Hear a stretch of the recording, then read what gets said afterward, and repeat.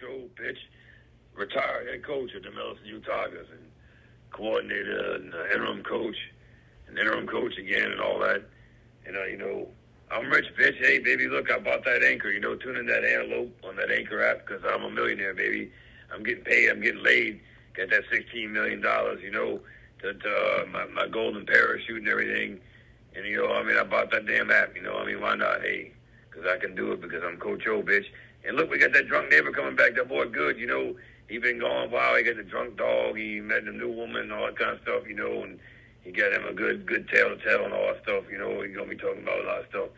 That's the prodigal, porridge-eating, prodigal son, but the neighbor, prodigal drunk neighbor. And he's coming back, It's all going to be good in the hood with Coach O and crew because I am Coach O, bitch. Go Tigers. Let me see thy face.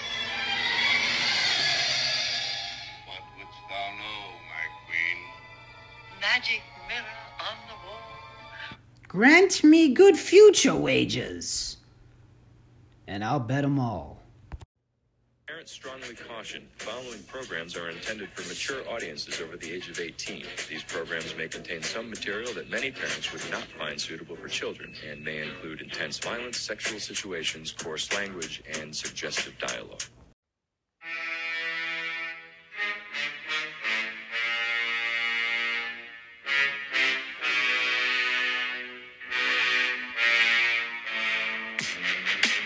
We gave Kenny Loggins a week off. He'll be back, though. This is the big one. And I hope you listen to that parental advisory. Maybe a few curse words in this episode. Get the fuck up! That didn't take long. But anyway, get on up. Here it is. Episode number 115. Magic Mirror on the Wall. Grammy Good Futures. And I'll bet 'em all. I'm your host, Danny Belts, here on the big one, episode 115, the Futures episode. Thanks to Coach O, the former head coach of the LSU Tigers, for jumping on here. The drunk neighbor's about to warm it all up in here with the LSU preview and his outlook on the upcoming year. Got that big game versus Florida State. I'll probably be watching that with him and a bunch of maniacs in the beach house. Sharp Insight Consulting, L.A. Burns. We're going to talk about that in the very beginning. That guy is making waves. He was on the show all last year, as you remember. Well, he's finally done it, website and all, and we will certainly be talking about that. Bro Exotic is coming on with his first pick of all times. He's used some woke quadratic equation with, appropriation and mascots. It's probably going to work out. He's going to win $1 million. Tommy Bench returns at the end. Everybody's talking about this Futures episode. Even Barack Obama is talking about this Futures episode. Check it out. It isn't easy. It won't be easy. It wasn't easy. To win the future, that's how we'll win the future. That's how we will win the future. It's just the biggest episode of the year when the greatest president of all times is talking about the Futures episode. I just cannot wait to get in here.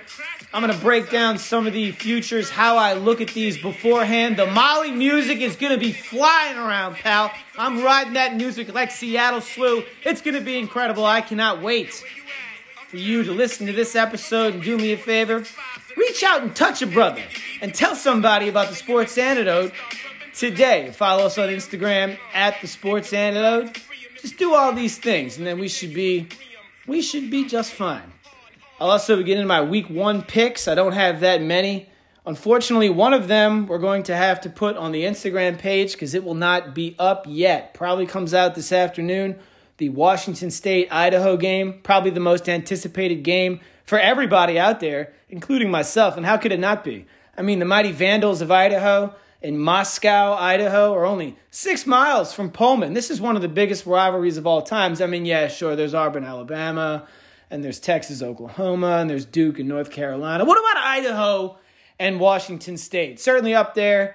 Yeah, Yankees, Red Sox, little history there, but who cares, right? I want to watch them play on low definition while some high school intern films the game and gets head faked on every play action on the lowest definition humanly imaginable. That's how I imagine watching this game. Let's kick this off with Sharp Insight Consulting. So L.A. Burns came on here almost every episode last year offering his service. We had a couple people take him up on it. Now he's got his website running. I've been hearing his commercials on 870 AM, local flagship here. Not exactly a low-watt radio. I don't know what the wattage would be. Is that what you say? You can almost hear 870 AM from Atlanta at night. My uncle lives out there, and he can hear it. So he's on WWL 870's website and constantly being advertised with them on the radio. And his service is extremely unique. It's $500 a year, and it's totally worth it. In his last 2 years, he's going 22-11. Every single one's documented. I know this sounds like a stupid tout service, but it's not. But you get so much more than just one pick. The dude's batting 66%. One pick a week. His picks are money. We all know this. But what I like about Sharp Insight, and again, he's coming on next week to further advertise this on this platform. But the $500 a year gets you so much. So he writes up about 15 to 20 games of relevance every week. You get a daily email with progression. There's all kinds of quotes. This dude, I don't think anyone works harder than him. He digs all the way down, videos and quotes from players and coaches, things that matter. He's able to unearth and ferret out and bring that to light. He has a situation report, whereas some teams would be in a bad situation. Let's say Alabama plays in 2 weeks, they play Georgia, but before that, they have to play, like Vanderbilt. Not the best spot for them. That's a bad example, but you know what I'm saying.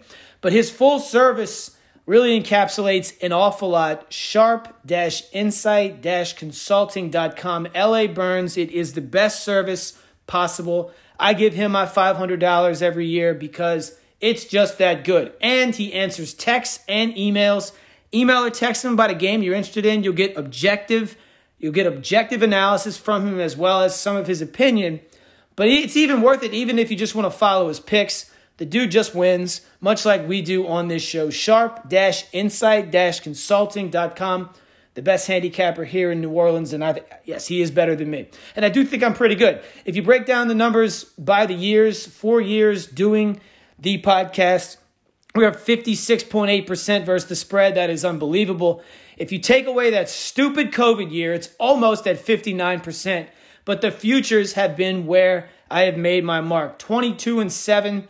75% over these years. They're all there. Got the receipts, proofs in the pudding. Ran through it last year. 4 out of 5. We lost Georgia Tech. And this year I have 4. 1 pro. I'm going pro. And 3 college. I have an honorable mention one that I'm just going to have to leave out because it just looks like it's going to happen. And I need to get away from that. Mostly what gets me in trouble is myself. And this year, I doubt that's going to happen. If I could be stumbling around drunk and picking more winners than most people what happens when I focus and actually get back to some sort of maintain of discipline and, just doing what normal guys should do, which is what I plan on doing this entire season. So you are going to be in for quite the treat. When looking at these futures, so much goes into consideration for me.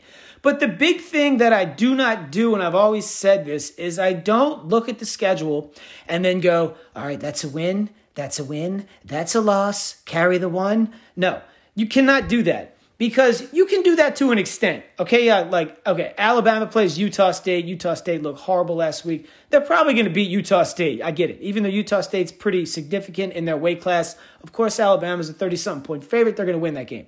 But what I mean is in conference play, when you start looking at these games, like let's say you're a big LSU fan and you like LSU over 6.5, and I think Mississippi State travels here, but let's say they go to Mississippi State. They'd probably still be favored out there. Are you just going to count that as a win? There's so many of these coin flip conference games that you have no idea what's going to happen. So really, in order to be effective here, this has to be high ticket, big picture, and getting away from the schedule. As stupid as that sounds, it's not. Vegas does not really know what to do with these. So they're going to post these. They do not like these win totals. I can tell you for a fact they do not like them. They can only put these games at a certain point where they line these, 8.5 to 9. That's huge, obviously. And you'll see that because they'll juice the holy dog shit out of popular teams like USC, Texas, Notre Dame, and Alabama. So really what they're doing is discouraging you from trying to take that over, because that's all everybody does is take overs in these futures. And they'll juice the shit out of that at minus 150, really taxing you if you lose. There's a significant advantage against the house in week 1, particularly in September. Just remember last year what we did before you roll your eyes. Yes, we're big on Western Kentucky. Let's just recap that. They played Tennessee Martin out of conference, right? First game of the season. They play an FCS team. They had no idea what to do with this. So they put it at what the data would allow them to do from the previous years. You can't factor in this Houston Baptist transfer, Bailey Zappi, is going to light it up. Somebody said he would. I forgot who it was. But they certainly couldn't account for that. And so the line that comes is according with the past, basically the math, and you get a total of 57.5. Well, that's pretty interesting because Western Kentucky scored 59 around the third quarter. And then as Western Kentucky continued to play these games first after the Army, and then Indiana, and then even Michigan State and Sparty, all these games we're going over, it almost took them 5 weeks to catch up. It's going to be the same thing this year. The big thing about the Futures is not just getting the win at the end. It's being able to pluck the low-hanging fruit very early in September before this all gets realized. No one is going to see some of these teams coming. All of these lines are going to be out of whack. You will have value nearly everywhere with these teams I'm going to talk about after the Drunk Neighbor comes on. So the value is almost a smorgasbord. And you can take what you want. You can leave that there. It's like a buffet. You don't have to take me all in. But I will say, if you play against me, you're probably going to lose. Go ask Stanford Steve. I know everyone's rolling their eyes on that one. I'm 2-0 versus that guy. And he seems to be, I guess, the PhD of these futures. I creamed him when he said Memphis wouldn't win 9.5. He almost went undefeated. And then he was big on Eastern Carolina for some year. I wasn't. It went under easily. I definitely know what I'm doing here, and it's important you know that because we don't just wake up and start throwing darts. For those of you that have been with the show know that I typically really struggle in November. Really. Like I say, play me in September, ride me in October, fade me in November, and then we get some back in bowl season. I have a very good idea or a belief that is not going to occur this year, as I think, and I'm going to go on the record as saying for the first time in this show's history, although we clip at an extremely high percent, I will clip against the spread over 60% this year. Take that to the bank and definitely keep that receipt because you're going to want to do that. So as far as these futures go, as I said, I think people get into the weeds when they start counting wins and losses. The overall, the aggregate of the entire, if you looked at this as a board and you broke everything down, the big thing that you're really going to want to look at is this team just going to be undervalued early, as I said earlier? Because if they are, then all of a sudden that win total means dick, right? An example would be Washington State. Yes, no surprise. I'm big on them and their quarterback. They go to Madison, Wisconsin, week 2. They're a double-digit favorite. I think they can win that game. I really do. I think they can win that game. I'm not saying they will, but all of a sudden, if they win that game, your Wisconsin future is shot if you have the over. And if you have the Washington State over 5.5, you almost expected to lose that game anyway. So what it does is it gives you a lot of like, hey, I'll take it if it comes, but if not, we'll still be there at the end. And that is the teams that I've aligned with this year. If they just do what they need to do, they'll win probably one more than they need to win. But if they really do what I think they can do, they will blow these win totals out of the goddamn water, just like last year with everyone we had, Western Kentucky and Texas San Antonio. Their mark went over before the end of October. We were rolling on these. I see no forecast ahead, no thunderstorms. And we're supposed to have a horrible, it was really hot early. We're going to have a terrible hurricane season. We haven't had one yet, and I just jinxed it. But about this time last year, Ida came and destroyed us. Hopefully that doesn't happen again. These guys, boy, I tell you what, Al Gore was right. Man Bear Pig was on the money when he said that the eastern seaboard was going to basically be underwater. And that's about right the time when President Obama bought that house in Martha's Vineyard. And he also said, we'll be underwater. Funny how that works out now, doesn't it? You got to love a guy. You got to, real segue real quick. You got to love how people can't stand guys like Dr. Oz that make a bunch of money in the private sector, and then that's terrible. But what about all the liberals that make money in the public sector when they come in and their net worth is under $1 million, like Michelle and Barry Obama, and leaving their net worth is over $72 million? Oh, those are book sales. Really? You know how much books you have to sell to net $1 million? Like 1 million books. You don't get much money after that when the publishing house takes their cut at all. Oh, I'm going down a rabbit hole. But anyway, you love it. I love it. We all love it. It's going to be a great show. Before we kick this off, allow me to introduce my former co-host. People were asking, everyone's talking about it, why he left. Look, his job got very difficult. And I am very difficult after my third bottle of Cabernet before 7 o'clock in the evening. It's difficult to record a show with me because I'm all over the place, drunk. And it took 5 hours to record. I'm sure that had something to do with it. But I'm glad that he came back. He has the time to do it now. The young man's getting married next year, and I have the pleasure of being in that wedding. And this weekend is his bachelor party, which is going to be a whole new experience for me, not drinking at an event that basically circles around blackout, throw up, drinking. But I'm sure I'll be just fine. We're so happy to have him back for so many reasons. The guy's got great insight to LSU. He's on the pulse of everything. And LSU is a national story this year, whether or not you want to believe that or not. How could you not believe that? Everywhere I go, a national story doesn't mean good or bad. It's like being Times Person of the Year. Went to Bush one year, Bin Laden one year. Hey, it's just you're the man of the year. But LSU's massive headlines now with this new Coach Kelly coming down from Notre Dame, very weird. No matter where I go with the LSU sweatshirt, people ask me, we're everywhere, in Washington, California, in Florida, all right, in Kentucky, Tennessee, South Carolina, Mississippi, wherever I travel and where there's, hey, man, how you feel about that new coach? It's definitely a national story, so that's why we're extra happy to have him on every week to guide us through this new verse and chapter in the new Bible being written by Coach Brian Kelly, and we are looking forward to having him on. So without further ado, let's just warm it all up. Has anybody seen The Drunk Neighbor?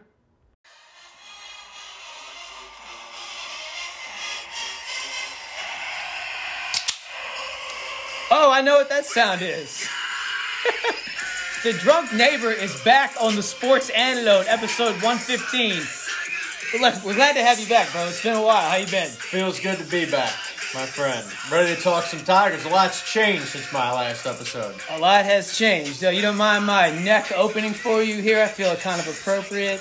Yeah, I mean, go for it. I like it. We'll just... I found the rap version one. Anyway, The Drunk Neighbor back in studio, and I've been talking about this for a while. Just to get you up to speed, we are going to be having him on weekly to give us his take on not just LSU upcoming, but the whole year. God knows what it's going to bring. So much. And I'm going to go ahead and just pass the mic to the right. I think you have a lot to address before we get into Florida State. Tell us about how you feel about Kelly, the season, your predictions, and then we can get into the big game next Monday. All right. Sunday. Awesome. Well, first of all, Antidotians, it's good to be back. Good to be talking to you all again. I'm super excited to talk about some college football as we're going into Labor Day weekend. All right, so we got a new head coach, right? Mm-hmm. Can we talk about something other than like a fake accent or a culture fit? Oh, no. You don't want to talk about Cajun appropriation? Yeah, I mean, I don't understand how we can have a coach that doesn't have a Cajun accent. I mean, that can't be, right? Let me explain something to the idiots that are out in the media and just across the country that are saying things like that. The culture that fits in at LSU is winning. That's why Nick Saban still, everyone loves him there. Even why we put up with Les Miles for a long time and why 2019 people liked Coach O. Because we were winning. You notice that even when you have a Cajun accent, when you're getting your ass beat by Kentucky up and down the field, you're going to get ran. All right? So, very excited about Brian Kelly changing the culture here, putting in actual standards into the team. Now, with all that said, I'm going to temper my expectations and be unlike every other LSU fan in year one. Oh. You want to talk about that a little bit? Let's hear it. I'm just bated breath, man. Yeah, so I think, at the a few months ago, most of our fans would have said, 6-6, 7-5. But then, all the preview magazines start coming out and you see Boutte or Neighbors run a route without a defender on them and catch a ball clean. And, I think this team, they may be able. And nothing has changed other than, obviously, the transfers. But nothing has changed. But now we're going to talk ourselves into 10-2. Or I think we could beat Alabama. We got them at home this year. Now, look, I think we need to temper expectations there. I am excited about Den Brock as the OC coming in from Cincinnati. Mm-hmm. I am excited about Matt House coming in from the Chiefs, who, speaking of Kentucky, was pretty awesome as their defense coordinator back a few years ago. So it's exciting. let's talk about how we think they're going to look against Florida State. So I'm not as high on Florida State as you seem to be. Yeah, and that's totally understandable, and that's kind of fits my persona as the Futures. Not to say I'm right, but it kind of fits my, well, no one likes him, so I have, it's kind of like Sean Payton. No one wanted him, but I'm not going to put Taysom at quarterback here. I totally get that. And just to piggyback on what you said, it looks like Vegas sides with you on the realism of, hey, look, they put it at, was it 6.5 wins over under? Was it 7 some places? Yeah. So clearly anything over 8 wins, in my opinion, probably yours, is a huge success. And anything over 8, like 9, that's just unbelievable. Yeah. The schedule is not easy, especially in the real estate of the SEC West, which is just ridiculous. But yes, your bachelor party I will be there, okay? We'll be watching this game together. Yes. I'll be probably a couple dozen Miller Lights deep. That's about right. I don't expect anything less. I think you're going to have me referee a keg race or a case race. Yes, yeah, we're going to need you for that. The duties of the sober belts. But so I'll probably have to watch some tape before the next week before we record this again. So let's talk a little bit about the game. What did we learn about Florida State playing DeKent's? Probably not jack shit, right? I mean, like, what do you learn from a team like that? But they did what they were supposed to do, right? So I think when you look at LSU this year, they have a couple of really, really strong parts. And I think that's going to be their defensive line, especially. You've got Ali Gay, Bijo Ojulari, and Mason Smith up the middle, who's just a freak. And he can actually move all over the line. And I think that's where they're going to kind of have an advantage against FSU. Where Florida State could probably take advantage a little bit is against that a bunch of transfers in this defensive backfield.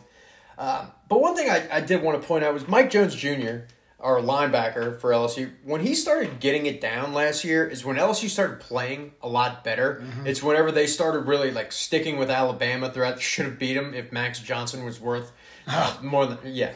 So, and then they held, who was it? Arkansas to 13 points most of that Very game. winnable game. They played good defense down the stretch, and it was all connected to him. And you got a lot coming back. The parts where you're going to be missing is, it looks like they're going to have a transfer from McNeese start at one of the end zone corner. You do have some guys coming back as far as like Major Burns. They have Seven Banks that's coming in from Ohio State. The kid Converse, who's a transfer from Oklahoma State. So what you're hearing right now is there's a lot of picks and pots here and there. Mm-hmm. So that's where they're kind of weak. I think LSU's offensive line is suspect. So is Florida State's. Yeah, so that's where I think LSU has the advantage on defense to just kind of maybe push that offensive line around a little bit. It seems like Florida State, in the traditional Mike Norvell way, just wants to run the football. So if they could stop them from doing that, we'll be okay. I don't know. But on the other side of the ball, when LSU's on offense, well, are we going to talk about a quarterback controversy all day? I mean, I did want to bring it up. Yeah. So it seems like it's going to be Jaden Daniels. I don't know. It could be Garrett Nussmeier. I'm comfortable either way. So I think either way, you got a guy that can throw and move. So, and they're going to need to move because you got a freshman at left tackle, Will Campbell. He's good, but one of the highest recruits in the country. But they're throwing him right in, and that's where I'm going to temper my expectations this year because you're going to get guys like that are going to get some great experience. On the other side of the ball, you got Harold Perkins, the linebacker. Watch out for this guy. He is a dude at linebacker. But again, a freshman. So he's going to get some experience, get knocked around a little bit. But where I get a little more concerned as we're putting like a center, Dellinger, never played the position until this summer. So you may look out for a couple of bad snaps, that kind of thing. The good news. What if they have any time to throw back there? There are some absolute dudes to throw to. You got Boutte, you got Besh, you got Neighbors, you got Jari Jenkins. You've got multiple guys to throw to. Mason Taylor, son of NFL great defensive end from the Dolphins, is going to be probably their starting tight end. So it's exciting. I think LSU could pull it off. I wouldn't go anywhere near this game, gambling wise. I can't get a feel for what LSU's going to do. The last 2 years, they've opened up looking like absolute trash. But I am a little bit more confident, and I think what I think we can look forward to this year is not jumping off sides whenever we have the ball 3rd and 1. Yeah, that's a big one. False start, excuse me. Not having delay of game, not calling timeouts midway through the second quarter because they can't get the play in. So that's why I think and I hate to sound like CNN after Biden was elected, but it does feel like the adults are back in charge. It does feel There's like decency back in Tiger Stadium. So I am excited about that. It's one of those weeks. I don't think you're going to see me brown water, drunk neighbor, getting too hammered and screaming at the TV. But that can all change Sunday night. It could change. I think you'll be saying that until Sunday night. I feel brown water Andrew will make brown water, drunk neighbor will be here at some point. We need that. Yeah. Especially, for me, I like brown water, drunk neighbor. But anyway. Can I just circle a couple of games that I wanted to talk through? So here's the games that I have circled. Auburn. I think Brian Kelly needs to beat Auburn. I think that's a big one that, yes. They lost to them last year. They should have beat them. Remember Bo Dix was up, who's now in Oregon, ran all around the place on them. Another one that I have circled that's very important, and I'm not saying it's going to be one that they have to win, but going into that October matchup against Tennessee, there is an opportunity for that to actually have a lot of build-up to it because both teams could show up undefeated. I'm not saying that they will, but there's an opportunity there for that to be like a college game day type atmosphere, and that'll be Brian Kelly's first giant Saturday night in Death Valley. Mm-hmm. That's one that I'm really, really looking forward to. And then, as always, I like to see him play the Aggies, the cult Texas ass-to-mouth. You love them. So I'd like to just put a little hurt on them every once in a while. I know they're hanging a banner for having the #1 recruiting class. Again. Because that's all that matters is recruiting classes. You don't have to play the game. So those are the 3 games that I'm most excited about this year. This FSU game should be a great way to kick it off. Super excited for this weekend. Great to have football back. By the way, I like Purdue over Penn State. Ooh, I was going to slip that one in. I know you're not a big fan of Penn. That's a big game early on in the year. It's Thursday. Isn't it tomorrow, I believe? It's a Thursday game. That's got implications on it. Before we run, though, LSU, Florida State, I'm not betting that game. I don't know how you do. But I do think, and I'll do the cliche one, I'll pull the Fox Sports. Could be a close game. Whoever has the ball at the end might win. But I can clearly see that kind of being the case. 20-21 late, something like that. Yeah, what's the total? Maybe we just go under. 52. Yeah, why not? I can't really see this being a barn burner. Well, anyway, drunk neighbor, thanks for jumping back on the show. Thanks for ripping that Miller Lite like that. Thanks for having me. It's good to be back. 6 hairs in my chest stood up when you did that, man. We'll catch you next week, buddy. Thanks, Anadocians. Some great insight there by the drunk neighbor. He's really reining back the fan in him, but he's usually very realistic when it comes to his teams he likes, and I am to an extent as well, and I think he's pretty spot on with LSU there and his predictions or expectations for the season, more importantly. But for this game, I'd have to take the points with Florida State only because I like getting points more than I like giving them. But what a huge game this is for both programs if you really think about it. Norvell needs this win so bad. Florida State would love nothing more than to get their season going with a couple early wins in September, one being basically a road game playing LSU out in the Superdome. And on the other side, people, I've heard them say, well, it's not really that big of, I've actually heard that. This is a huge game for LSU. It's huge. Because I guarantee you one thing nobody wants to see. Florida State somehow drums them. This is not how you want to start this off. Even though the expectations are realistic, it's almost like there is pressure on Kelly already because this is one of the high-pressure jobs in the country, one of the highest-paying jobs in the country. But with that pressure comes a bevy of unbelievable recruiting talent locally here in Louisiana, continuously pumping out kids to the NFL left and right. So it's huge for both coaches. This is a massive game with amazing headlines, in my opinion. It's probably one of the more important games of Week 1 that won't get the same press because they're not high in the rankings. Actually, none of them are. But it doesn't matter because it's going to be quite the game. And the under seems to be the play. I agree with the drunk neighbor. Probably should just take the over. It makes no sense. It'll probably go over 90 and somehow be a track meet. But who knows? So anyway, let's just get right into it here. Pro totals are so much different than college. I mean, if you have problems identifying wins in college, how the hell are you going to do that in pro, where literally nearly any team can win on any week? Now, it's rare, but it could still happen.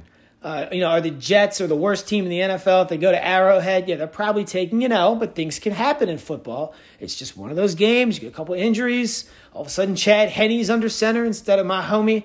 And then all of a sudden, this game gets a lot different. Pro Football Futures, to me, I don't like these overs on them. We took the Saints at 8.5 earlier in the season. That is on the record. Now that's kind of gone sideways with some injuries. And, man, I really don't know about these guys. They have a lot of talent. We'll see. But the further one on the record will be this one. When it comes to pro totals, the only way I really know how to go is to find a team that's overvalued and overrated and take them under, because they nearly can lose every game. Not every game, but any game. There's no guaranteed wins at all in pro football. I mean, the most drastic would probably be the Jets going to play the Rams, or maybe the Jets going to play the Bills in Buffalo or something, and the Chiefs. But even then, you just never know. So I just feel it to be safe to, take these unders. And speaking of which, I know everyone's waiting for it. Everyone's talking about it. Let's just get it going. Crack open the Molly. Woo, it's cold. It's been a while. Let's take this down to the NFC South, to the land of asterisk Super Bowls and pirate hookers.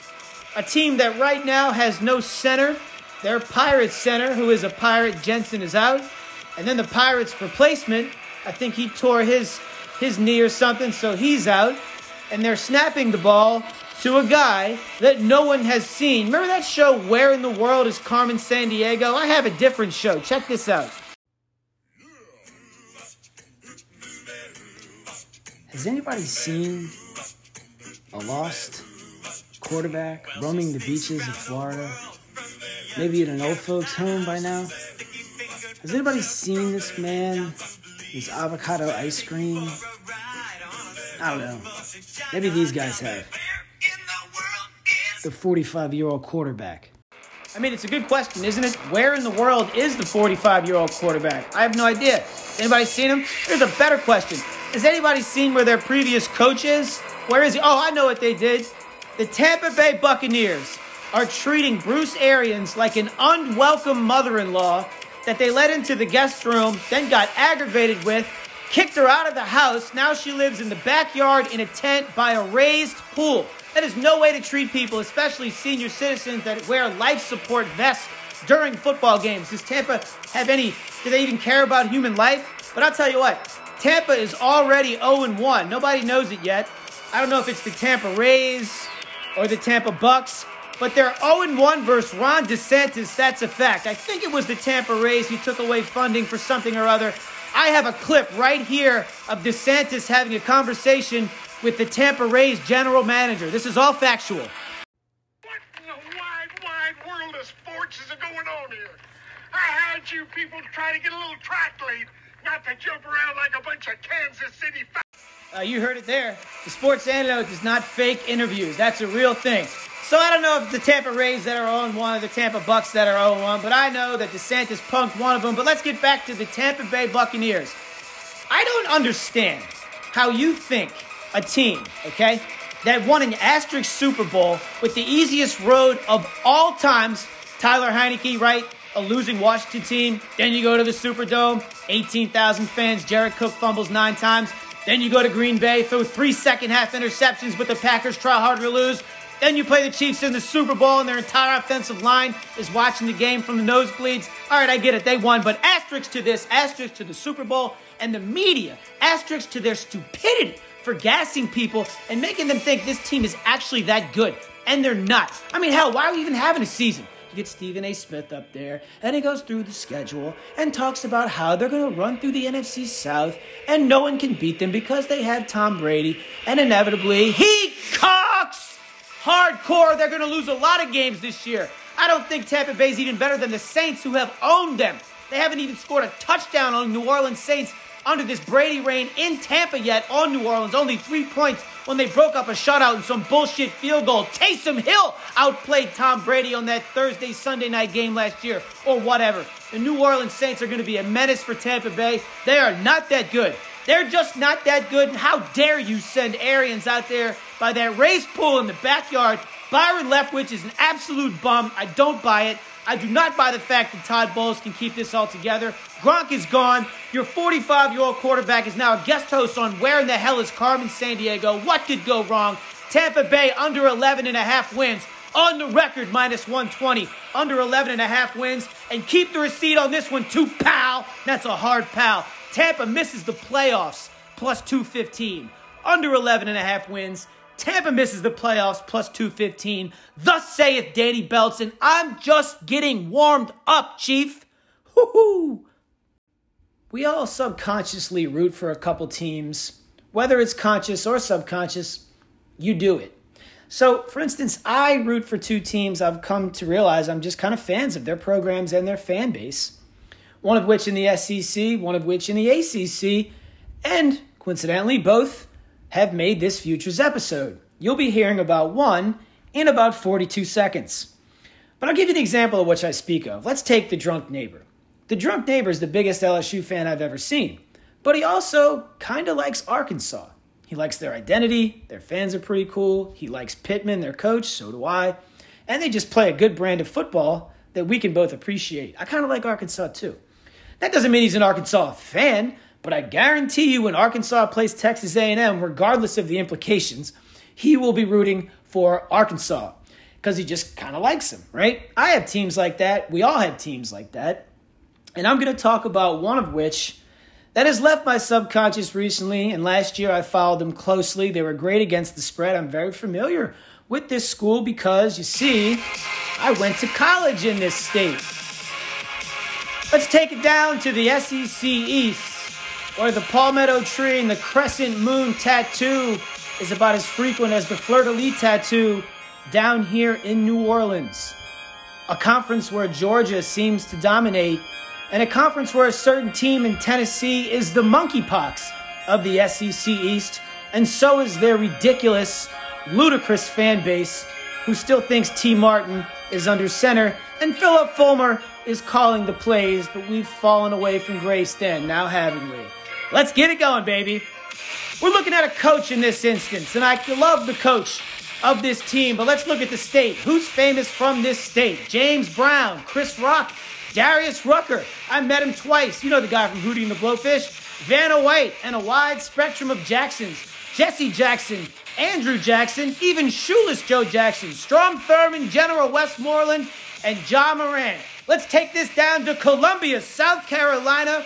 The Gamecocks down in the low country, only an hour and a half from Charleston, South Carolina, where I went to school. I've always liked South Carolina. I like their AD, Ray Tanner. I liked him when he was the baseball coach. I used to watch LSU play South Carolina in Columbia at the Sarge all the time, and these games were absolutely great. South Carolina coached by a legend's son, hired twice by Steve Spurrier, and recently, or not recently, but about, 14 years ago, hired to be in South Carolina, the special teams coordinator, and how fitting, being as where his father, Frank Beamer, we're talking about Shane Beamer here, Frank Beamer was the master of Beamer ball, Virginia Tech. How many games did you have to watch where they were not returning a punt, or blocking a punt, or blocking a field goal, or returning a kickoff? He made special teams extra special because it made Virginia Tech, with the lesser talent that they had, be a perennial contender and even go to the national championship one year with Michael Vick. A spectacular coach is this young man. 7 special teams pros went out of Georgia for the 2 years he was under Kirby Smart. This guy is one of the best choices that Ray Tanner could have possibly had. January 6, 2020, he made that decision, and I, for one, was a huge fan. They even made a rap song about this guy. You heard about it? Steamin' Beamer, something like that? That's right. Yes. Come on. My name is Willie. I keep the ladies creaming. Beeman, same thing, right? Last football season, picked by Phil Steele to finish second to last. USA Today, dead last. ESPN, second to last. CBS Sports, second to last. Beamer stuck it to the whole locker room and posted all those pictures in that locker room. And they pirate raped North Carolina in a bowl game to go 7-6. Probably the largest outkick the coverage team of the year last year. And his impact was immediate because he's an impact type coach. And you enter in Spencer Rattler, I liked him before Spencer Rattler. But much like having, I don't know, if you live in college, you're a senior, you move off campus, there's a drunk chick that lives next to you in an apartment complex that's a massive whore, albeit she's only a hard 5.5. If you strike out at the bar, you can always knock on Susie Rottencrotch's door. In other words, she ain't hurting, and Spencer Rattler ain't hurting that quarterback. They got some big games early. September 10th versus Arkansas. They host Georgia the next week. 2 weeks later, off to Kentucky. The Monkeypox. Tennessee Volunteers come to see them on the 19th of November. A huge game. I think South Carolina is going well over 6.5 wins. I think this team can play with Georgia, even though no one thinks they can. They'll be in every single game. They will win more than 6.5 games. I think they're going to win 8 games. You can't take South Carolina to win this division. The odds really just don't matter. Georgia's probably coming out. But you can bet on Shane Beamer and this team to go over 6.5. Let's go Gamecocks. It should be noted that South Carolina is plus 125. It's always good when the rare instance happens where you can side with the house and they'll give you more than even money. It's rare, but this is one of the cases. Nobody has South Carolina over 6.5 wins. So plus 125 even adds to the value add as far as what you can get from this wager. Furthermore, it's good to distance yourself from the heavy juices that you'll see. Typically with the overs, particularly with teams like Texas, Notre Dame, Alabama, and South California, USC. And it's always good to be on that side, so no one really has this over. No one thinks they can do it. Their schedule is brutal, like I said, but if they're as good as I think they are, they'll do this. And I thought this before they got Spencer Rattler. And much like I said, having a drunk flu's a hard 5.5, living in your apartment complex when you get back from the break, it ain't going to hurt. And he's not hurting anything. But in order to understand this team I want to talk about now, you're going to have to understand a guy named Theseus. We've talked about this before. But please allow me to regale you once again if you have not. Danny Beltz is a big fan of history and even Greek mythology. Even though mythology being fake, right, a myth, many, many lessons can be learned from this in everyday life that is absolutely applicable. The Trojan horse probably being number one. But this one's very fascinating in its own, and it reminds me a lot of what this team is going to have to accomplish if they indeed do what I think they can do, and then some. King Minos of Crete. Not exactly the nicest of kings. Matter of fact, he was horrible. And he took pleasure in sacrificing young Athenians to the Minotaur in the labyrinth maze below his castle. What's the Minotaur? Well, described as half man, half bull. It really should be like third of a wolf. I'll just be good at math. Half wolf, half bull, half man. But he had big teeth, which doesn't really help either with the bull or the human, but who cares, right? The Minotaur was a massive, massive, frightening creature that roamed and terrorized the labyrinth, the big maze that was below the kingdom in the castle of King Minos of Crete. And one day Theseus basically had enough of this, and the young Athenian came with a lot of the young kids to be sacrificed. And he said, "Hey pal, why don't you pick on somebody your own size?" King Minos of Crete used to love to stand at the entrance of the labyrinth to taunt the people that were inevitably going to be ripped to pieces and eaten as they walked in to this bizarre maze. This situation brings so many negatives. It's the Minotaur's house. He knows this. It's dark. It's a maze. He knows how to navigate through this. Even if you find the Minotaur, you still have to kill him. And even if you kill the Minotaur, how do you get out of this maze? Well, Theseus, being brave and courageous, was also smart. And the daughter of King Minos of Crete, Ariadne, Princess Ariadne, took a liking to Theseus and gave him an idea, and he thought that it was a good idea. Theseus, with his sword, walked in to the labyrinth, tied a string to the beginning of the entrance, and slowly but surely made his way into this labyrinth. Step by step, quiet, deliberate, very intentional. His plan was to sneak up on this Minotaur whilst he was sleeping, be easier for him to kill, and if all went to plan, he could follow the string out of the maze to the entrance and get the hell out of there. And lo and behold, That's exactly what he did. Slowly but surely, as steady wins the race, they say, step by step, ever so quiet, young Theseus creeps up on the monster while he was slumbering, cut his head off, took the head, and much like King David did the uncircumcised Philistine Goliath, walked out of that maze, undaunted, unmolested, untouched, as he followed that string all the way out. You're probably asking, well, Belts, what in the hell does that have to do with anything? And if you're asking that, I would have to say, well, it has a lot to do with a lot.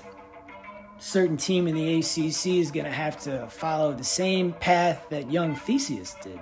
But how they do it is going to be just as difficult, as their course to navigate ain't going to be easy, pal. Crank it up, buckle your seatbelt. We're about to go.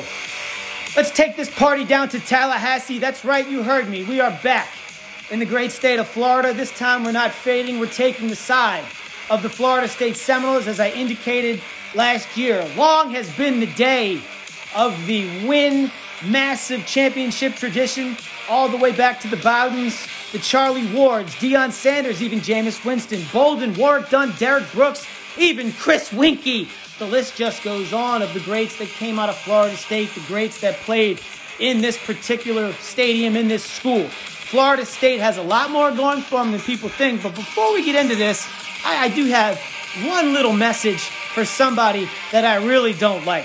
So this one's for you, pal. I debated whether or not I was going to do this or not, but I decided to. Why? Well, I'm not nearly as spiteful as I used to be, but there's just enough spite juice left in my cup to deliver this one troll job for somebody special.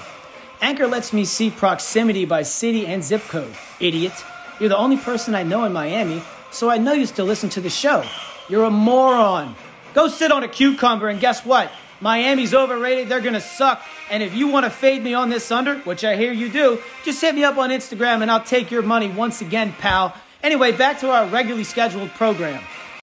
Florida State has a ton in common with Theseus, and their task is very similar. Their schedule is very much front-loaded in many ways. What this team's going to have to do is they're going to have to get to that Minotaur, like I said. They're going to have to kill this team. They're going to have to beat them, put them out of their misery, and I think they can.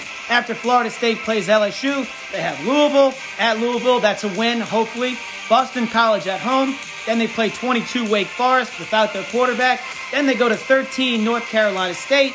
And then the number 14, the gas bag of North America, Clemson, comes to Tallahassee. They had him beat last year in Tallahassee with lesser talent. And I know Clemson has the best defense assembled since the 99 Ravens or the 02 Bucks or whatever. And they're going to cuck. It doesn't matter. Clemson's overrated. Do not underestimate Jordan Travis. I know the drunk neighbor does not think he's as good as he is. Most people don't think he's good as he is. I don't blame you for thinking that. I don't blame anyone for thinking Florida State is not going to be as good as I think they are. It fits my persona nearly every year for what I want to do here. And it's not because I want to be Sean Payton and start some painter at quarterback that he met at a time saver. No. It's because it just typically aligns that way, not the contrarian nature. It's just the way the chips fall. Florida State has improved drastically in the transfer portal. Norvell has to win this season. He has to. He has the assistant coaches. The coaching overhaul was great. The transfer portal has been huge. And much like a quarterback I'm going to talk about in about 2 minutes, I think Jordan Travis is the best quarterback in the ACC. I think he'll have his chance to prove that this year. I like Florida State over 6.5 wins, plus 115, just like South Carolina. We're getting plus money in this instance, and they're going to have to do it just like Theseus when they get to the middle of that maze, October 4th, and then Clemson comes to the house. The Minotaur leaves its maze to come to Tallahassee. I think they can kill that thing right there, grab that rope, and find their way back out of this labyrinth because their schedule on the back end is way more forgiving than the front end. Florida State is 28-1 to win the ACC. I'm going on the record. Those are great odds. I am taking Florida State to win the Athletically Challenged Conference at 28-1. I know it's a super long shot, but that value there for what I think this team can do certainly aligns with the couple unit bet that I already made. Let's recap this. Florida State Get in that labyrinth. Kill that Minotaur Clemson. Grab that rope. Get your ass out of there. Roll the back half of this schedule. You'll be playing for this conference, and no one sees it coming but Danny Belts. I think I'm right here. Florida State over 6.5 wins, plus the 115. And Florida State to win this goddamn conference at 28-1. Yeah, Belts. Let's take the Florida State Seminoles, you culturally appropriating pig. Better yet, we need to take the under. I mean, like, most Native Americans live under the quality of life than most cisgender whites like you. I lived in Houston for years, 3.5 years. I met a lot of great people when I lived there. It was awesome. I met this one guy at a sports bar. I heard him talking about a 14 parlay that he hit. I didn't believe him, of course, and we started talking, became good friends. His name, for all intents and purposes, is Crazy Jake. Why is he Crazy Jake? Well, his name's Jake and he's crazy. I'll give you an example. One time he was banging some dude's girlfriend, then jumped out of a windowsill when he came home and broke both his heels. True story. He took a megabus to my wedding and then got a ride home with 2 women who were at my wedding, in which all we met at this same very bar right outside of downtown in the Montrose area. That isn't a gay bar in that area, if you can believe that. Anyway, Crazy Jake and I have a lot in common. Let me go ahead and cue up some lighter music here. Before the most off-the-rails Molly rant you have ever heard, huge statement. Crazy Jake and I had a lot in common other than sports gambling. One thing we had in common was we loved to get effed up. We loved to drink, and a lot. And it wasn't but 6 weeks ago I was in Houston, supposed to have a dinner with a bunch of colleagues. They were tired. I wasn't staying too far out of the 610 loop, so I was like, yeah, just go in town, call Jake. He answered the phone, we had dinner. Watching the All-Star game, and I noticed that Jake was not drinking, and I wasn't either. Jake knows my situation, but he also has realized that maybe excess drinking constantly is also bad for him. Who would have thought years ago that we would have dinner, break bread together, without me going through half a bottle of Grand Marnier and him slamming half a bottle of Jaeger while I suck down red wine and he drinks every Miller Lite in the facility. Maybe he realized, too, it's not the best idea all the time. Situation, albeit different than mine, his understanding was still the same. Who would have thought we'd be in that situation? I think there's a lot comparable to a certain football player that I want to talk about right now. Well, here we go. Much like my friend Jake and I, years ago, who would have thought we'd be in that spot? And who would have thought this quarterback with this particular team would be in this spot? Washington's a real weird state. I was just up there visiting. It's beautiful. The people kind of polarizing, but I found it to be really cool. Craziest governor in all of North America, Jay Inslee. He is woke AF and an absolute idiot. But that aside, Washington State in Pullman, Washington has definitely built not quite the resume as of recent. New coach Jake Dickert tries to build things as he can. They had a surprising year last year and lost a lot of seniors. This team's very interesting, but for many, many reasons. I cannot help but think that Jake Dickert saw what happened on the other side of the country, and I'm going to tell you again, when Zach Kittley, the offensive coordinator of Houston Baptist, took his quarterback, or his quarterback took him, took the party to Bowling Green, Kentucky, where Western Kentucky went ballistic. He was making $65,000 at Houston Baptist, Kittley was, then $130,000 at Western Kentucky. Now he makes $3.1 million calling the plays at Texas Tech. Ain't America grand? Who would have saw that coming? Things can change quick. Dickert's probably saying, can this be replicated? Taking a coach with me, particularly someone that will call the plays, to be a package deal with a quarterback? Is this a one-off? Or is this something we can expect in the near future? Well, he rolled the dice, and he did just that. He's going to try to replicate what Western Kentucky just did, and I think he'll find some success. Guys, bring that mirror in, please. Yeah, put it on the wall. Yeah, thanks a lot. You're going to want to leave. You're not going to want to see this. Magic mirror on the wall. Who's the most underrated quarterback out there that wields a football? Oh, very good question, Bounce, you ask. Far more effective than a triple Fauci COVID mask. I scanned the country east to west, searching for that one with chest. I see a man in our country's corner. But I must say, Belts, I should warn you. An FCS transfer, as you know, most are turds. But this one comes from Incarnate's word. What's this? 71 touchdowns, 7,000 yards. I'm aghast. All in a season and a half? The Jerry Rice Award he won. This man's a warrior, Belts. I see him. He goes to battle, not with a shield, but 2 swords. The man you're looking for is indeed in Pullman, Washington. And his name is Cameron Ward. Mirror, mirror, thank you so. Sorry to be rude, but I gotta go. I'm pretty hype. You got any indo? Excuse my French, I have to go to the fucking ticket window because there's no way we're not jamming it all in on this team at every possible capacity we can. Over 5.5 wins. My hairy, shaved now white ass. I'll take that right now at plus 125. I think this team does a ton of damage in that conference. I think their schedule is perfect for what we want to do. As they set this up with the Idaho Vandals, a rivalry week 1, they're going to let it fly. Eric Morris, the offensive coordinator now from Washington State, and a package deal comes to Washington State from Incarnate Word with Cam Ward, just like Western Kentucky did. The situation is replicable, and they're doing it right now. Bring a few offensive linemen, bring a few receivers, and now we got a party. And welcome to the party, pal, because no one sees this coming but Danny Belts. And thank you so much, my occultic mirror, for giving me that advice. I already knew I was right. We'll take it a step further. This schedule is ridiculous up front. They go to Wisconsin in week 2. I think that game is winnable. Oregon early in the season. USC early in October. They can win some of these games. This team is not who they appear with this quarterback. Washington State over the 5.5 wins. If you haven't reached out and touched a brother immediately in the last 10 seconds and told him about the Sports Antidote, then delete my number out of your phone and pretend like you don't know me if you see me in public. So once again, reach out, touch a brother. Tell somebody about the Sports Antidote today. Follow us on Instagram at The Sports Antidote. Rate, subscribe, and review. And I think I forgot something.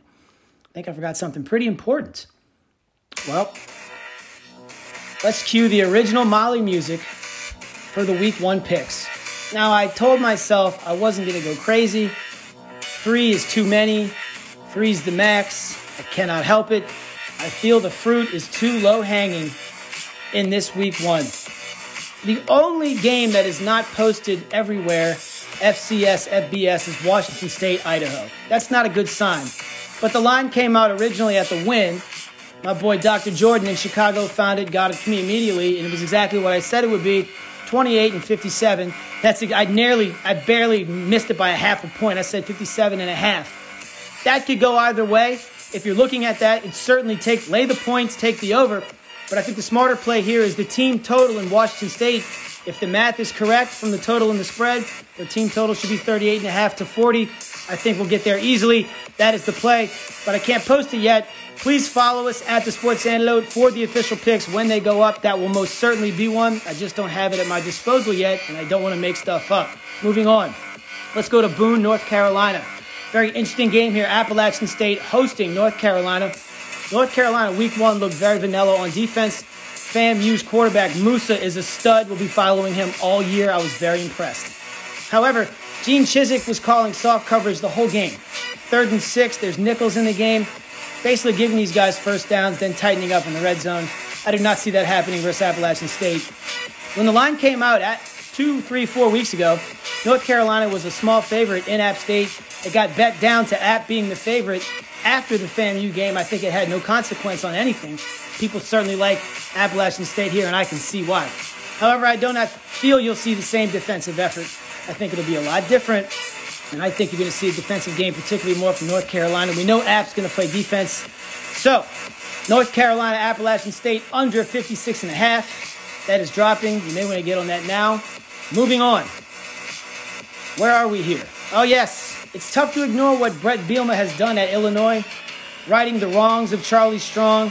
His first year as coach, getting it together at the end of the year, great against the spread, beating Penn State in 17 overtimes, beating the race-baiting coach for Penn State, which was awesome. He overstepped when he went to Arkansas, but clearly this guy knows what he's doing. They have an identity like they did at Wisconsin. They play defense, they run the football. They opened up a 4.5-point dog at Indiana. It's down to 1.5. We've lost a Mack truck ton of value. I don't care. We're still taking Illinois. Take the 1.5. Don't get greedy. Second pick on the record, aside from the one to be posted on the Washington State total. We are taking Illinois plus the 1.5 in Indiana. And last but not least, what comes out of a Chinaman's ass? Rice, rice, rice. I believe that's the chant they say over there in Houston at Rice University. I've heard it. The drunk neighbors heard it. It's hilarious. They play USC, Lincoln Riley's first game. Every single tout I've heard talks about blowout, talks about massacre. The public's on USC. Opened up at 36.5. Then how did it get bet down to 33? I don't know. Something's going on there. Rice has 41 players that are jumping in the transfer portal and already did. They have a whole new team. One running back runs a 10-300 meter. Their athleticism is through the roof. Clearly, people see this as well. I rarely, never take a dog unless you think they can win. LA burns like this too. I'm taking Rice plus the 33.5 points. You may get it at 33. We get at 33.5 right now. We like them to cover. I don't think they can win, but I think their athleticism will keep them around. And another overrated USC year. Let's recap this one more time. Washington State team total TBD on the Sports Antidote page. Illinois plus the 1.5. North Carolina, App State under the 56.5. And we'll take Rice plus the 33.5. Has anybody seen Bro Exotic? And we're putting demand transportation equity for pansexuals now! Exclamation point.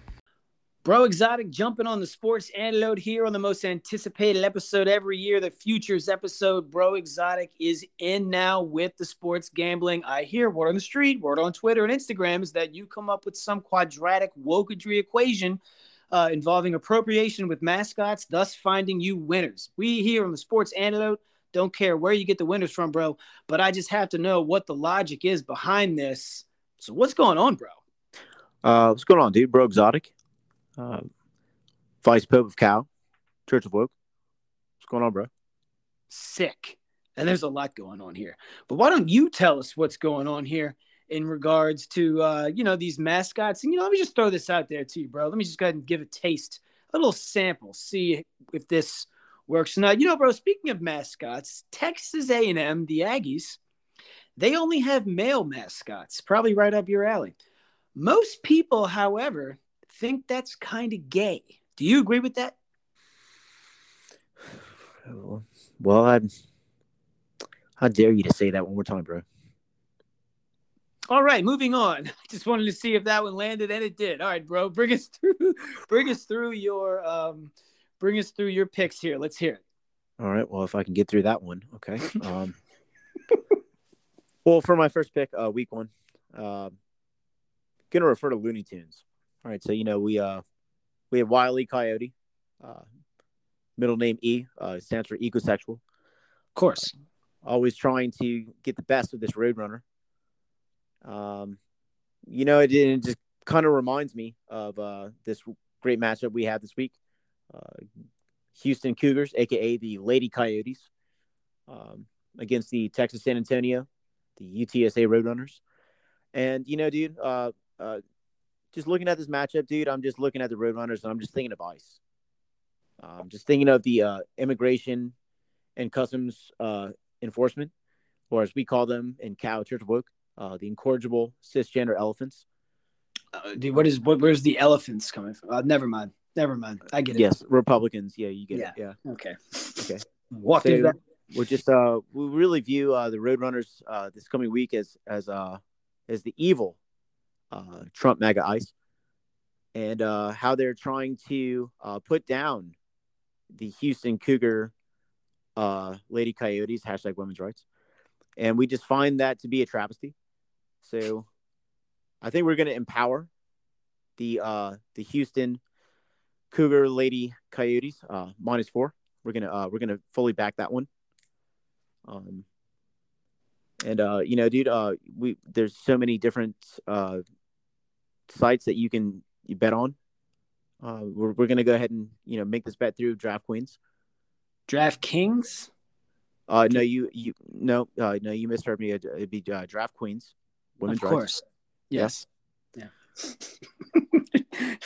So you're getting it in. Houston, the Lady Coyotes minus the 4. You're laying the 4 points. You are on the record, correct? I'm on the record. Yeah, we're going to take Houston -4. Wow. This is happening. We have to stick up for women's rights, especially against the cisgender, racist, ICE roadrunners. Yeah, absolutely. Especially on Draft Queens. I got to check that one out. Maybe I can get a good deal on there. I don't think you're woke enough, but it's fine. You can try. Probably not. And, bro, when you're looking at these games, most people look at like some sort of analysis. There's quants out there pulling stats. They carry the one. They come up with this type of like valid statistics behind any of this, or is it just sheer mascot wokedry? Well, sure. I have a stat for you.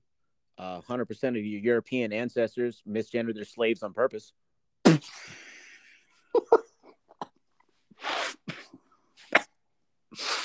Yeah. Hashtag facts. Yeah, I guess. Wow, bro, I gotta say, just the gift that keeps giving just keeps giving. Yes, I think that statistic somehow might be correct. I mean, bro, seriously though. Do you even know who the coaches are in these teams? Like, let's say, like, who's the coach at UH? You impress me right now. Do you know the guy's name? I don't know. He's probably some overpaid millionaire white man with a receding hairline. That is correct. That is acceptable. Dana Holger, I think you just nailed exactly what's going on there. Well, that was low-hanging fruit anyway. I mean, I just figured. Yeah, it certainly was. Well, you chopped down that apple tree. Bro Exotic, so much here. I mean, we've found out a lot about your statistical analysis, and boy, did you have a stat for me. That was hilarious. Well, of course, there's nothing funny about that. I'm not laughing at you, of course, or with you. It's just, this is a very serious matter with you. I understand that. We're going to take this pick very serious. Bro Exotic on the record, Houston laying the 4. Houston laying the 4, dude. Boy, am I going to be paying close attention to this, as this is literally just people trying to be free versus a bunch of MAGA ICE agents is all I'm hearing. So this should be interesting. Or if you want to take the live line, if it happens to identify as 3.5, I want to take that one too, dude. Oh, that's a whole Pandora's box of questions I have about line identification. Oh, dude, because like line identification is definitely fluid in the live line, dude. I'm going to have to agree with that too. Much like genders. It is very fluid. Well, Bro Exotic, thanks for jumping on the Sports Antidote with your pick. Anything you want to wrap with? Yeah, dude. No joke. Stay woke. And bet your Houston Cougar Lady Coyotes, dude. -4. All right, man. Women's rights. Women's rights, dude. Later. All right, BLM. UN and OAS, they have their place, I guess. But first, send the Marines. Tommy Bench joining the Sports Antidote here in the Futures episode. It's a big one. People asked if you were going to come on. Of course. Yeah, that's what she said. Very good. Very well placed. Anyway, I know last week we were kind of in and out there. I think we fixed it. I know you have a proclamation to make about something that happened the Monday after that you came on. I'll let you do that, not stealing your thunder. Then you have a very specific point you want to bring to the table. So with that being said, the floor is yours. Well, it's always good to be back on the Sports Antidote, and I'm looking forward to hearing your futures picks for this year. But speaking of futures and predicting the future, last Thursday, and I know we had some audio issues. I think we got them settled, so I hope to have a nice, crisp, clean delivery here this evening. Last Thursday, one of the points that I went into with some level of specificity, referencing specific numbers, were the Florida primaries. Just to recap, we basically made the point that more Republicans voted in the Republican primary for agriculture commissioner than Democrats voted in a semi-competitive Democrat gubernatorial primary in Florida by a margin of about 100,000 voters. Well, if you're a faithful listener to this program, and we do thank those of you who are, and those of you who are becoming faithful listeners, and you're also a faithful listener of the Ben Shapiro Show, all deference and respect due to the Hebrew Hammer there. I enjoy his show. He made almost word for word the same points on Monday. Now, am I flattering myself to the point where I think he listened to our podcast and thought, these guys are pretty smart. He did. He clearly, obviously, we should bring him up on charges of plagiarism like Joe Biden at law school. Whoa, shots fired. No, I don't think that's the case. But I think the point I'm making, and we have the receipts to prove it this time, is a lot of the commentary you're going to hear from people who do this for a living, you can hear right here from the Sports Antidote, whether it's commentary on sports, commentary on current events, political things, issues of the culture. You can get it right here on the Sports Antidote, and sometimes a couple of days ahead of time, depending on how things fall in the cycle. So without further ado, I have one major point, and then I'm going to tap on one smaller story. The major point, the Mar-a-Lago raid. Now, as I'm recording this on Wednesday, the latest thing to come out is the FBI leaked photo of the evidence all spread out on the floor. And it falls into the category of, it's the kind of thing people are trying to make a bunch of hay out of, and Democrats are trying to say, you're ridiculous for making a bunch of hay out of this. And it's really, it should not be paid attention to. The more I think about this, the more I ask myself, if you believe, and I think there's strong evidence to suggest that it is the case, that this is a purely political action, you have to ask yourself, what is the end game? What is the objective? What do the political operatives who are controlling aspects of the Department of Justice attempting to accomplish? Now, the obvious answer is they're trying to put Trump in jail. I have a difficult time foreseeing a circumstance where Trump goes to jail for reasons that we spoke of a couple of weeks ago. Finding 12 people who will convict a former president of mishandling documents or some procedure crime with the National Archives Act. I don't see that. Statistically speaking, you'll get 1 or 2 or 3 diehard Trump supporters on that jury. You'll get another 1 or 2 kind of moderate right-leaning people who probably think this is a bunch of hay. And you'll get 5 or 6 diehard Democrats who would vote him, for the electric chair if he opened a lemonade stand without the proper permit. So I just don't know. Even the most liberal jurisdictions, I don't know if you could run the table and get 12 diehard Trump-hating liberals on a jury to pull the lever and say, send a former president to prison over a procedure crime of mishandling even if he's as guilty as sin of mishandling classified documents. I just don't see that happening. Okay, so back up for a second. And as we make the point, just because we disagree, and I personally disagree very sharply with leftists and people on the left of the political spectrum, does not mean they're all stupid and dumb. There's some smart people on that side of the aisle.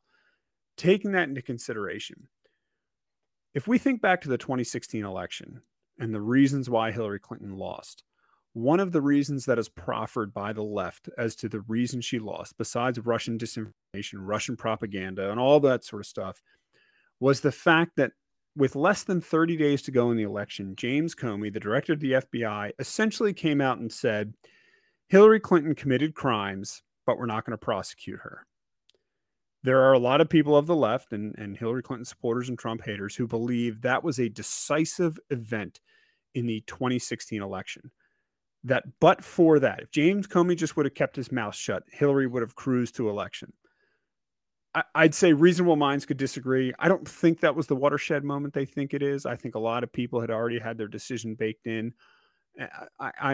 I just don't know if I buy it. But let's go with that rationale for a second. Let's assume that is a correct viewpoint, that the tongue lashing issued by the director of the FBI cost Hillary Clinton or played a role in costing her the election. Here's my theory as I get my favorite tinfoil hat out. I think the smart Dems know they are not going to be able to put Trump in prison.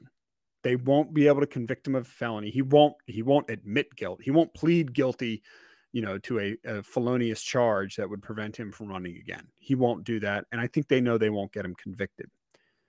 Well, what's the next best thing?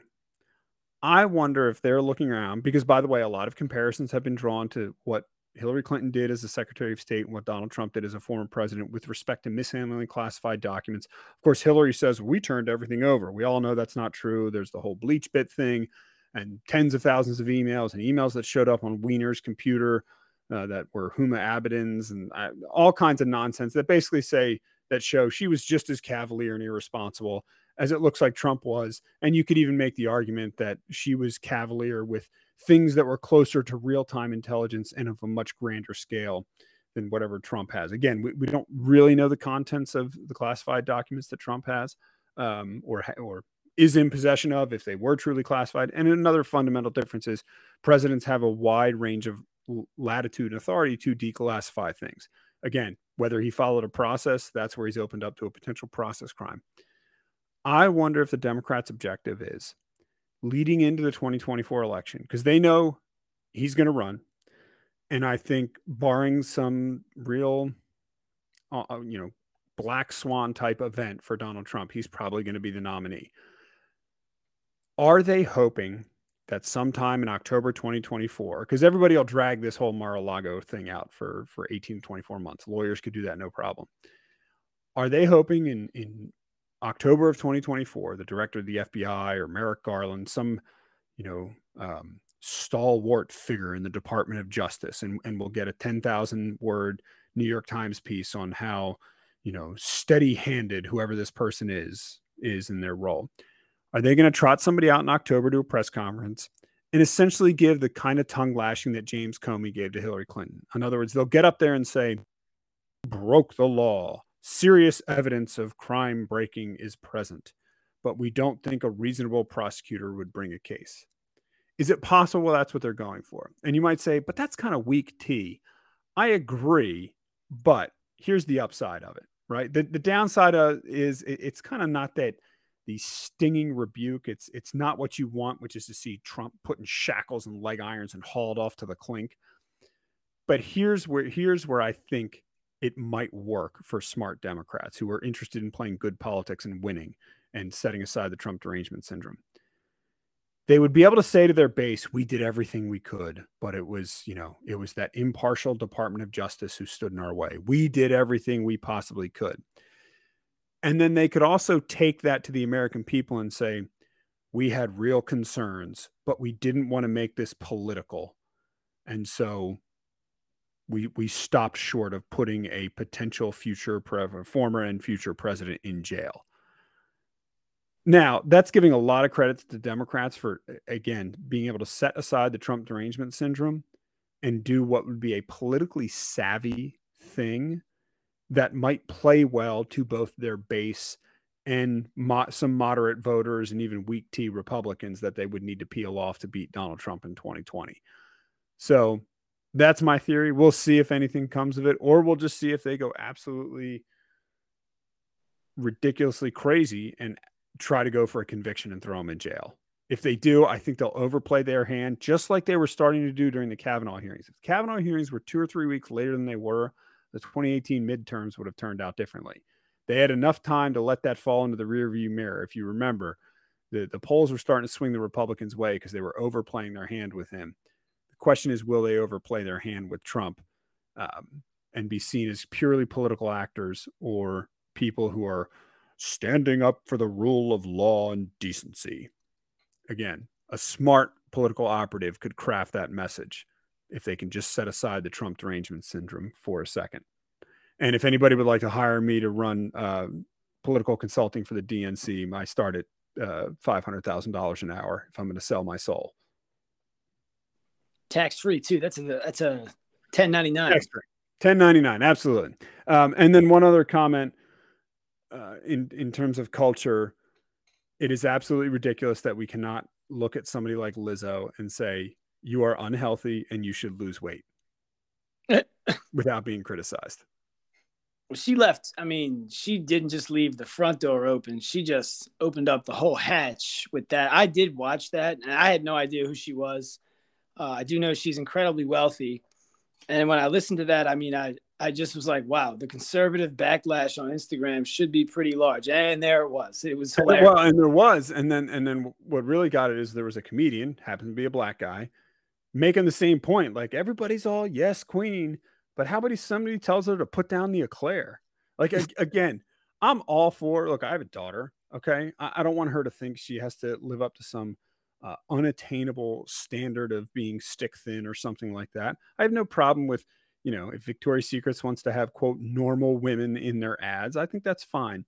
But don't put somebody who's 150 pounds over. Again, she's not just curvy, a little thick around the middle, a little more cushion for the push, and whatever euphemism you want to use. She's morbidly obese. She will probably not live past 50 if she does not make serious lifestyle changes. And again, I say this is your average guy who could stand to lose 20 or 30 pounds, but I'm not 100 pounds overweight.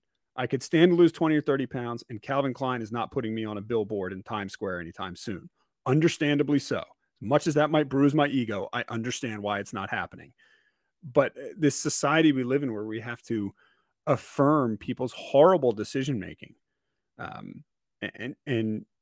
and be unwilling to say that's unhealthy, whether it's, all the nonsense with the transgender stuff from a mental health perspective or now physical. I mean, it's objective. Being that large is unhealthy, period, full stop. You don't have to issue any exceptions or rejoinders to that statement. It stands alone by itself. But this is the world we live in. Yeah. Trump's obese. And he is.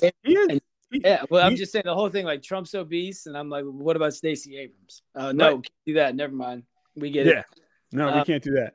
Fortunately, some good polling coming out of Georgia. It looks like Walker might be taking the lead over Warnock by 1 or 2 points in a couple of polls.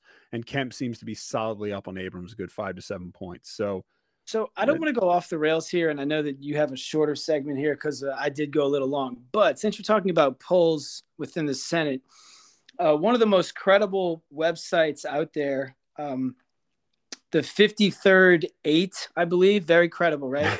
Yes. They have Fetterman in the great state of Pennsylvania.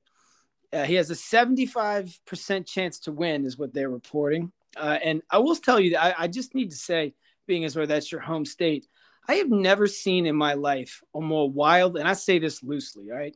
A more wildly unfit person to be not even a – no, I'm talking about like the chief of custodial duties at a high school of 16 people. And the dude just had a stroke. He can barely stand up. I did go to Johnson & Wales, but not Johns Hopkins. But I'll tell you, I don't have a medical degree to know that strokes – post-stroke syndrome stress does not help that. And I don't know what's more stressful than being a politician, but what is your real quick? And again, I don't want to go too long on this, but like what is going on in Pennsylvania where this guy even has a shot? And it looks like he is kind of ahead. He is. No, by every poll, it looks like he's solidly ahead, either right at or just outside the margin of error. So I think if you were to bet, and say, if the election were held tomorrow, who would you bet on? I think you'd have to bet on him winning. The question is, can Oz flip the script? So here's why he's ahead. Believe it or not, he's taking the Donald Trump playbook. And what do I mean by that? Not on policy, but on aggressiveness on social media. He's using the Donald Trump playbook against Oz pretty effectively. Now, he did just back out of the first debate, and he's trying to couch it like Oz doesn't care about my recovery. Well, hold on. If you're saying you're still in recovery, so usually if you're in recovery, that means you're not at peak performance, right? Like, do you want to clarify? I mean, a journalist would ask his campaign those sort of questions. So the question out there that will flip this race is, will journalists start asking honest questions and say, Mr. Fetterman, you say you're in recovery. Does that mean you're not back to being 100%? And make him answer that question. So can they run the clock out before people catch up and realize what you and I have realized and what it seems like some people are starting to realize regarding his fitness? And I don't mean how fast he can run a mile, but just general ability to function. His fitness for office is. And I agree. And just piggyback off one thing you did say, if you had to bet now, I did see 2 prop bets with Fetterman. One was, will he again, this is plus 125 I was reading, will he get into his truck with a shotgun and chase a black jogger thinking that he's a criminal? So you can bet that one at plus 125 because he's already done that once. And the other real prop bet, it's plus 175 if he does. Does Fetterman have a suit and own a tie? I'm not sure because all I see the dude wearing is stuff that the Unabomber would.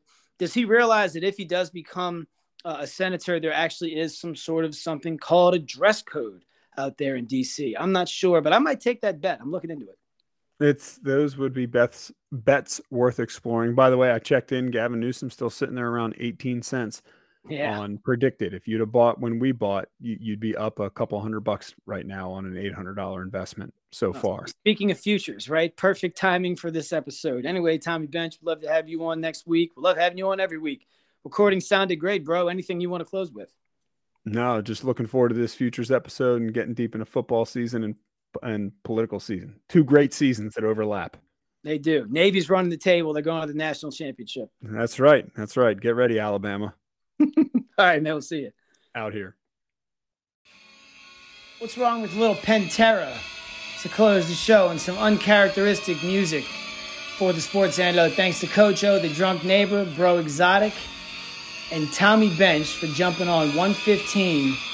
What a great episode this was, and I stand behind my Week 1 picks. I stand behind these futures picks, and they will inevitably take us to where we want to be, the bank. And not to make withdrawals, but to make some good old-fashioned deposits. Thanks for joining the Sports Antidote, episode number 115. Be sure and follow us at the Sports Antidote. Rate, subscribe, and review. Reach out and touch a brother and tell somebody about the Sports Antidote today. Keep it real, Antidotians.